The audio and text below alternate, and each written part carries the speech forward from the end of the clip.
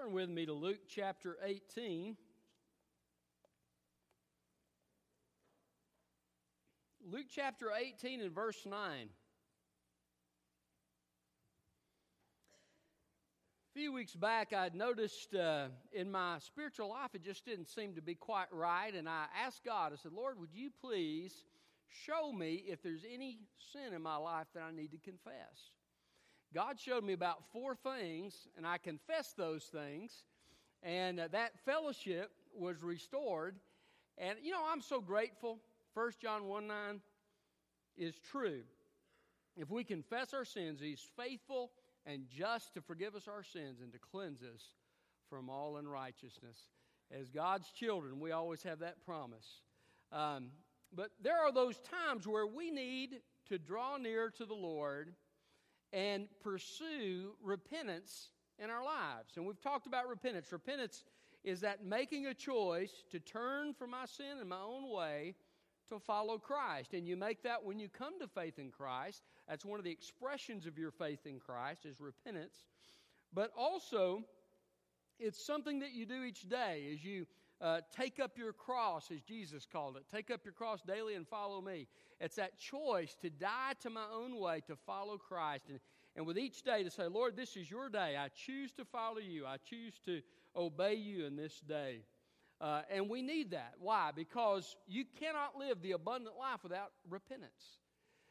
You also can't receive salvation without repentance. And so it's a very important part of our walk with God. I once heard this fellow talk about having a spirit of repentance in his church. And I thought that was an interesting idea, an interesting thought, because there's just this attitude of repentance in his congregation. I think that ought to be the attitude of every Christian heart, to have a heart of repentance toward God. So we need to pursue that in our life. And there's some ways that we can pursue that found right here in Luke chapter 18, and we can pray for these things in our lives so that God will help us to pursue repentance. Look at verse 9 of Luke chapter 18. The title of my message is Pursuing Repentance. He also told this parable to some who trusted in themselves that they were righteous and looked down on everyone else.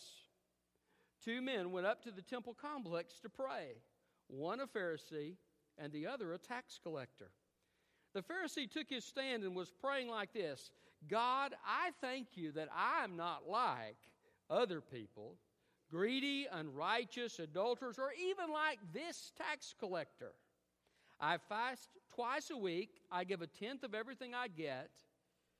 But the tax collector, standing far off, would not even raise his eyes to heaven, but kept striking his chest and said, God, turn your wrath from me, a sinner. I tell you, this one went down to his house justified rather than the other. Because everyone who exalts himself will be humbled, but the one who humbles himself will be exalted. Some people were bringing infants to him so that he might touch them. But when the disciples saw it, they rebuked them. Jesus, however, invited them. Let the little children come to me, and don't stop them, because the kingdom of God belongs to such as these. I assure you, whoever does not welcome the kingdom like a little child will never enter it. A ruler asked him, Good teacher, what must I do to inherit eternal life? Why do you call me good? Jesus asked him. No one is good but one, God. You know the commandments. Do not commit adultery. Do not murder. Do not steal. Do not bear false witness. Honor your father and mother. I have kept all these from my youth, he said. When Jesus heard this, he told him, You still lack one thing. Sell all that you have and distribute it to the poor, and you will have treasure in heaven. Then come follow me. After he heard this, he became extremely sad because he was very rich. Seeing that he became sad, Jesus said, How hard it is for those who have wealth to enter the kingdom of God. For it is easier for a camel to go through an eye of a needle than for a rich person to enter the kingdom of God. Those who heard this asked, Then who can be saved? He replied, What is impossible with men is possible with God. Pursuing repentance. How do we pursue repentance? There are several things we can pray for in our lives. The first thing is to pray for a convicted heart. A convicted heart. Verse 13, the tax collector, unlike the Pharisee who was proud, who's basically praying to himself, he's having a self-praise party. The publican, the tax collector, would not even lift his eyes toward heaven. That's how much conviction he was under. That's how much a sense of his sin that he had. He saw himself as broken. He saw himself as sinful. And he says, God, be merciful to me, a sinner. And the word for mercy actually means, God, be propitiated for me. Let your wrath be satisfied, because I am a great sinner. And he saw that he deserved God's wrath. He saw that he deserved God's justice. And so he prayed for mercy. He had a sense of conviction in his heart. Now, it is not comfortable to be convicted. Have you ever had one of your family members confront you about something? That's not comfortable, is it? None of us likes to be confronted. But sometimes it's healthy. There have been times that my wife has confronted me, or even my kids have confronted me, or my parents have confronted me. And oftentimes they're exactly right. And I've had to acknowledge that I was sinning. I wasn't acting the way I should. And so I would confess that to them, but I also confess that to God. And say, Lord, I sinned when and I fill in the blank. So confrontation can be a good thing. And when the Holy Spirit convicts us of sin, it's a gentle conviction and a pointing out of our sin in our life. Now, the Holy Spirit points out our sin so that we can confess it and repent of it. And so we confess that sin to God, and we say, Lord, I sinned when and you fill in the blank. And then you can pray, God, change my heart. God, help me turn from this. Fill me with your Spirit so that I can live this righteous life that you want to live, and do this through me, Holy Spirit. And so God then comes alongside you and helps you in that. But it's so important to have that conviction in your life. Now, sometimes you don't necessarily need the conviction of the Holy Spirit because you know when you've sinned, right? Sometimes we know when we fail, and we can just immediately, right there, confess that sin to God and ask Him to change us on the inside. But from time to time, you need to pray a prayer something like this. Lord, would you show me if there's anything in my life that's displeasing to you? And then take some moments, maybe just a moments of silence. It's amazing. When I usually do that when I sense I'm not quite as close to the Lord as I would like to be. And it's amazing how the Holy Spirit will bring things to mind and point those out in your life. Sometimes after I pray that prayer, I'll open the Word of God. I feel led to go to the Scripture. As I read the Scripture, God begins to point things out in my life.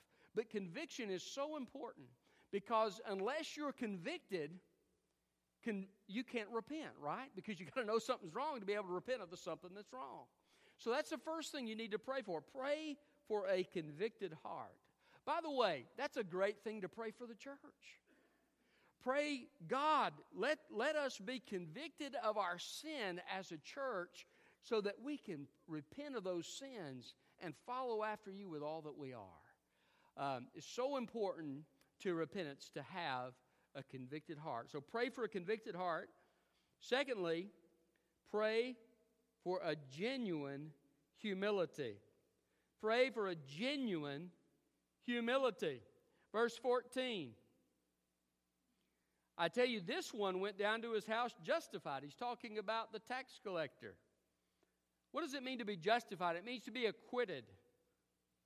God to say, not guilty. How can He do that? Only through the blood of Christ. God takes a guilty sinner and He justifies him. He acquits him and says, not guilty. Why? Because the righteousness of Christ, when that person puts their trust in Christ, the righteousness of Christ, His perfect life, His perfect fulfillment of the law is credited to that sinful person. So God says, Roger, you are a sinner, but I choose, because of the work of Christ, I choose to say of you, you have the righteousness of Christ. It's been given to you based on what Jesus did at Calvary. And, of course, Christ took our punishment upon himself and satisfied God's justice. So we are not guilty. Isn't that a wonderful thought? David says, "Blessed is he whose transgression is forgiven and whose sin is covered." Covered by the blood of Jesus. He says, "This one went to his house justified rather than the other, because everyone who exalts himself will be humbled, but the one who humbles himself will be exalted." Jesus says, if you want to be exalted, if you want to find the grace of God, it begins with humility. No person comes to Christ with a puffed out chest and a proud and haughty look. You just can't. You've got to admit that you're a sinner. You've got to admit that you need Christ. And there's a humility. Did you know that the Christian life begins with dependence and is sustained with dependence upon God throughout our lives? One scripture says we are kept by the power of God through faith. Did you know you couldn't save yourselves, and you can't keep yourself saved, and you can't live for Christ in the way that he desires without his help? We are dependent upon Jesus Christ. We're dependent upon God for that righteous lifestyle to come. And so we have to come to God with a heart of humility and admit where we are. To admit that, isn't it funny? The Pharisee, he is so focused on his outward goodness that he fails to see the need of his sinful heart. There's a lot of people like that. I mentioned that last week. I shared a story with you about the guy that said, "I've never done these things. I've never sinned." And I knew that I should have asked him, "Well, have you ever told a lie?" Because every single person who's lived has sinned. And God doesn't look at the outer appearance, and God is not impressed with what impresses other people. God looks to the heart. And the Bible says that all of us have a bent towards sin, that our righteousness, our outward acts of righteousness, and every attempt that we make, even at our best, is as filthy rags to God, because he sees the true condition of who we are. And so we need to come to God with humility. And that, by the way, needs to be the attitude of our hearts in following Christ. You remember Moses in the Old Testament? Moses, the Bible says, was the most humble man on the face of the earth. We found that, like the scripture says, God exalts those who are humble. God exalted Moses, didn't he?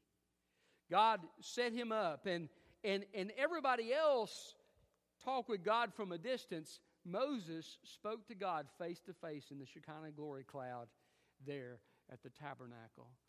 Moses had a special relationship with God because he came with a humble heart. You'll never have close fellowship with God if you come in your pride. You've got to humble yourself before God. The scripture talks about that in many places. Jesus said, "Apart from me, you can do nothing." And why did Jesus tell them that? So that they would depend upon him. He says, you need to abide in me, right? And then you'll bear fruit. It's not in your own strength, it's in my strength that you bear fruit. It's not in your own strength that you live a righteous life. So many people try to work up this right. Well, I'm just going to willpower it and gut it, and I'm going to try my best. And listen, I'm going to tell you something. Your best will fail every time.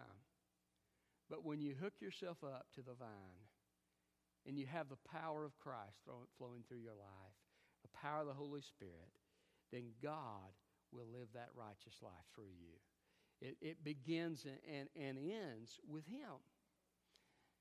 Paul said this, "I've learned whatever circumstances I find myself in, I've learned to be content, but also I've learned that I can do all things through Christ who strengthens me." You see, Christ's power is available and effective in everything that you're going to face in life. That's why we need to come to him with humility, because God lifts us up when we come to him in humility. If you struggle with that sin in your life, the sin of pride, it's a hard attitude. One great way to do it is quote John 15:5. Apart from me, you can do nothing. Just quote it. Say it out loud if you're by yourself. It's a good thing. It'll check you real fast. And then quote Philippians 4:13. I can do all things through Christ who strengthens me. That's the attitude of dependence that we need to have, and the attitude of humility in following Christ. So pray for that genuineness and humility, because it is so key to your Christian life. Without humility, you will not have the power of God on your life. So pursuing repentance, what do you need to ask for? A convicted heart, a genuine humility. Thirdly, a simple trust. A simple trust. Look at verse 16. Jesus, however, invited them, "Let the little children come to me." Now, first he mentions that some of the parents were actually bringing babies to Christ for Christ to touch them and pray over them. But apparently the little children were coming on their own as well. And the disciples were rebuking them, saying, "Hey, Jesus doesn't have time for you." But Jesus said, "I want to teach you something. Apostles, I want you to learn something. Unless a person comes like a little child, they can't enter the kingdom of God." Because a little child has just a simple trust. There's an openness and a simple trust that God will do what He says He will do. You heard about the little boy. The church was praying for rain. They'd had a big drought, and they'd prayed for rain, and they prayed that rain would come that next night. And the little boy came, and it was not raining at all. But the little boy came, and he was wearing a raincoat, and he was wearing his what do you call those things? The rain shoes, galoshes or something. And he had his umbrella. And people said, "Why in the world are you wearing that stuff?" He said, "Well, we prayed to God for rain, and I expected God would answer." And so he came, and I heard that story somewhere. God sent the rain. I want to tell you something. That little childlike faith, that simple trust in God, is what it takes to walk with Him with an attitude of repentance. Because when you trust in God, you're willing to do what He says. Do you know there's a constant battle in our heart? Who are we going to trust? Many people say, "I don't want anybody telling me what to do." That's a part of our culture, isn't it? Well, I want to tell you something. It'd be very valuable to have somebody tell you what to do when you jump out of an airplane. They tell you to pull the cord. That'd be valuable to know, wouldn't it? It'd be very valuable to know when you're learning how to drive a car. Somebody tells you when you want to stop, put your foot on the brake. You know, we need instruction in our life, and we especially need instruction when it comes to the things of God. If you're a child of God, you look at God's directions for us and His commands for us as something that is a delight of your heart to do because you love God. And you recognize that God has perfect wisdom, and He knows perfectly what to do in our lives. He knows how we need to live, and He knows what we need to do. And so we receive those things in an attitude of simple trust. And we say, "Yes, Lord." Do you know how faith is expressed in Scripture? It's expressed in obedience.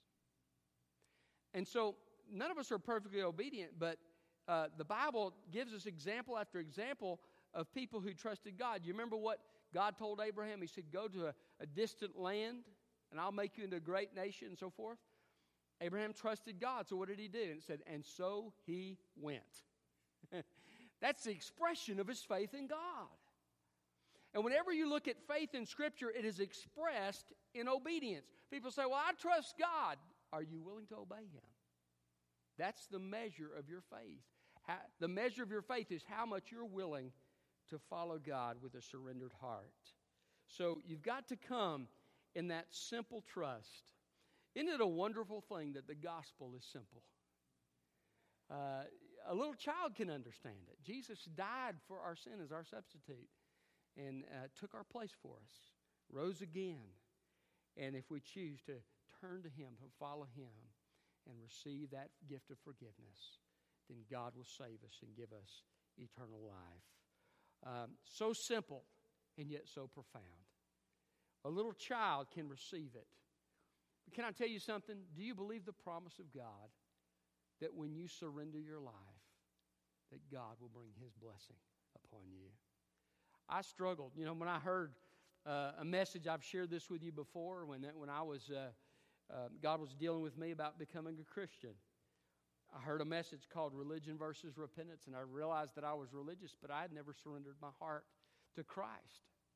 And I began to wrestle. For about a year, I wrestled with it because I thought, well, if I really give in to Jesus, I'm going to have to give up this, or I'm going to have to stop doing that, or what's somebody going to think of me if I walk that aisle? And I had all these excuses, and in my heart, I just really wasn't ready to trust Christ with my life. But there came the moment, about a year later, where I went to the altar and I said, Lord, help me repent. I know I need to. Help me to repent. And God changed my heart and helped me to be able to repent. I turned from my sin. And you know what I found? My life began that day. You see, Jesus said, if you seek to save your life, you lose it. But he who loses his life for my sake will find it. And so you come with this simple trust in God, just to say, Lord, I'm going to follow you. I don't know what all that means, but I am saying to you, I'm surrendered to your purpose. I'm surrendered to your plan. And where you lead, I will follow. It's a decision of trust. So pray for a simple trust in your life. Pray that God will fill you with His Spirit, that He'll trust through you. Pray that God, through Christ, will sustain your faith. Isn't it great to know that we don't have to hold on to our faith by ourselves? Jesus Christ is the author and finisher of our faith. That means He got it started. He sent His Spirit to convict us. He worked in our lives through the power of His Word. He wooed us to Himself by sending His Spirit, and we put our trust in Christ, but He sustains it all the way through. But pray that God will help you to live in the fullness of that simple trust in God so that you can have an attitude of repentance in your life. So important. Pursuing repentance, what are some things we can ask God for? A convicted heart, a genuine humility, a simple trust, and finally an open hand. An open hand. The rich young ruler comes, and he's kind of missed the point anyway because he doesn't recognize his sin. But he's come, he says, what must I do to inherit life, eternal life? Somebody said religion is due, Christianity is done. Christ did it all for us. He lived the perfect life I couldn't live. He died the death that satisfied God's justice that I couldn't satisfy. Jesus did what I couldn't do. It's done. It's not due. Jesus kind of points this out to him. He says, who's good except God alone? You see, Jesus says, you've heard the commandments, and he goes through and mentions those commandments to him. He says, these I've kept from my youth. Now, what happened in his youth? I don't know. He maybe sinned in his youth. But Jesus looked in his heart. He saw in his heart that there was a heart of idolatry. He put his money before God. So Jesus says, one thing you lack, sell everything that you have and give to the poor. And then come follow me. Now, I'm going to tell you something.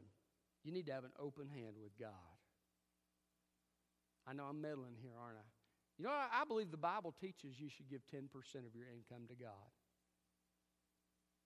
But if you're hung up on that, you say the New Testament doesn't talk about tithe. Well, let me tell you this. Right here, Jesus told the man, give everything you have.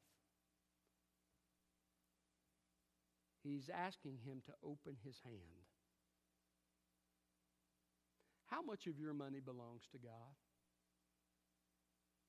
All of it. All of it. So if you're hung up on the whole word tithe, well then just ask God, God, what would you have me to give? But be prepared to open your hand, because He may ask you for 20% or 30%. But your hand needs to be open. Jesus said you can't serve God and money. Why does Jesus use money here as an example? There's a lot of things He could have used. There's a lot of things people put before God, right? Why did Jesus use money? Because Jesus knew that money is where the rubber hits the road. What do people get mad about more than anything else? Preachers talking about money. How many lost people have I heard? Well, all the church ever asks for is money. Listen, I want to tell you something. God doesn't need your money. He owns the cattle on 1,000 hills. Your giving is not about what we need. Your giving is about what you need. You can't have a repentant heart toward God. You can't have a close relationship with God. You can't live in the power of the Spirit. You can't fulfill the potential that God has designed you to fill when your hand is closed. Some people pinch those pennies so tightly that Arnold Schwarzenegger couldn't pull it out of their hand. Open that hand up toward God. Jesus said, "Give, and it will be given to you. Good measure, pressed down, shaken together, and running over." I do believe that God blesses you financially when you give. I was reading in my quiet time in Deuteronomy where God was instructing them in giving. It's Deuteronomy chapter 14, and He said, "You will learn to fear God if you give." He says, "God will bless you in your work if you give." And he's giving them these different things. And He says, "Look, I'm going to tell you, this giving is about what God wants to do in your life." People don't get that. Many times people think, well, they're just trying to get my money. But can I tell you something? It's about your walk with God. That's what it's about. And when you open that hand up toward God, that's when true repentance can take place. You see, the rich man went away sad. He was unwilling to open his hand. He wanted to follow God, but not that badly. So he turned and he walked on his way, and as far as we know, died without Christ. Isn't that sad? Listen, what is it that God wants you to open your hand? It could be your money. Maybe God wants you to take the first step and begin to tithe in your life. Say, I've never tithed before. I'm going to begin to give 10% of my income to God. Or the alternative, say, "Lord, what would you have me give?" I think we really should do that anyway. Jesus said that He talks about giving, but then Malachi says, "You've robbed me in tithes and offerings." Isn't that interesting? It wasn't just that minimum requirement, but it was, he says, the part over that I want you to give. You've robbed me of that. Jesus says, open your hand. Opening your hand might mean not necessarily, it definitely would include giving to the church, but it might mean opening your hand towards someone else who's in need. It could mean opening your hand in something else in your life. Maybe your job has become a god to you. Listen, I'm going to tell you, some of us Christians are going to be tested in this culture that has begun to attack Christian values, and we are under incredible pressure in the marketplace. Are we going to stand up for God and put Him first in our lives, or are we going to cave to the pressure of this world? It may mean opening my hand, may mean saying, okay, I cannot do this in my professional life because I'm a Christian. Opening your hand may be saying, God saying, you're spending too much time in this activity. You need to set aside time for me.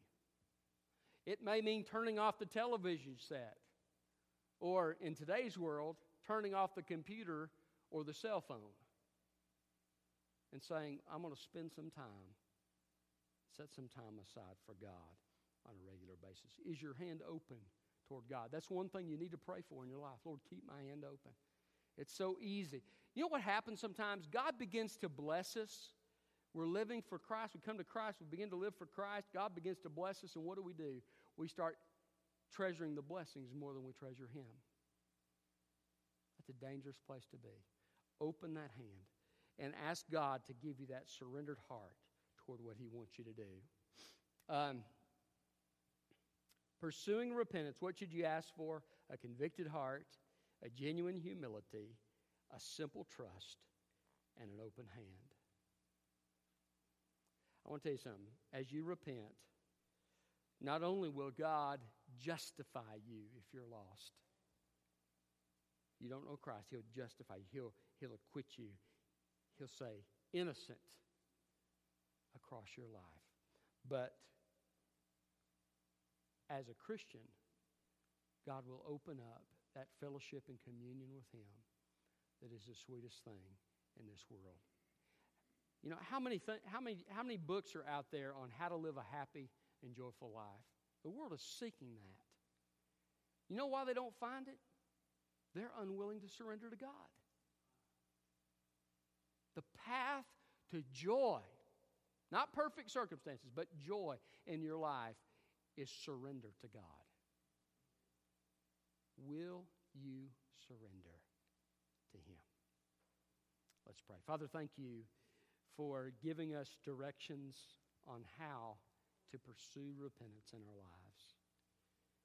Help us, Father, to have a convicted heart and a humble heart and a simple trust in you and an open hand to give or to give up whatever it is that you lay upon our hearts so that we can follow you and fulfill your plan for our lives.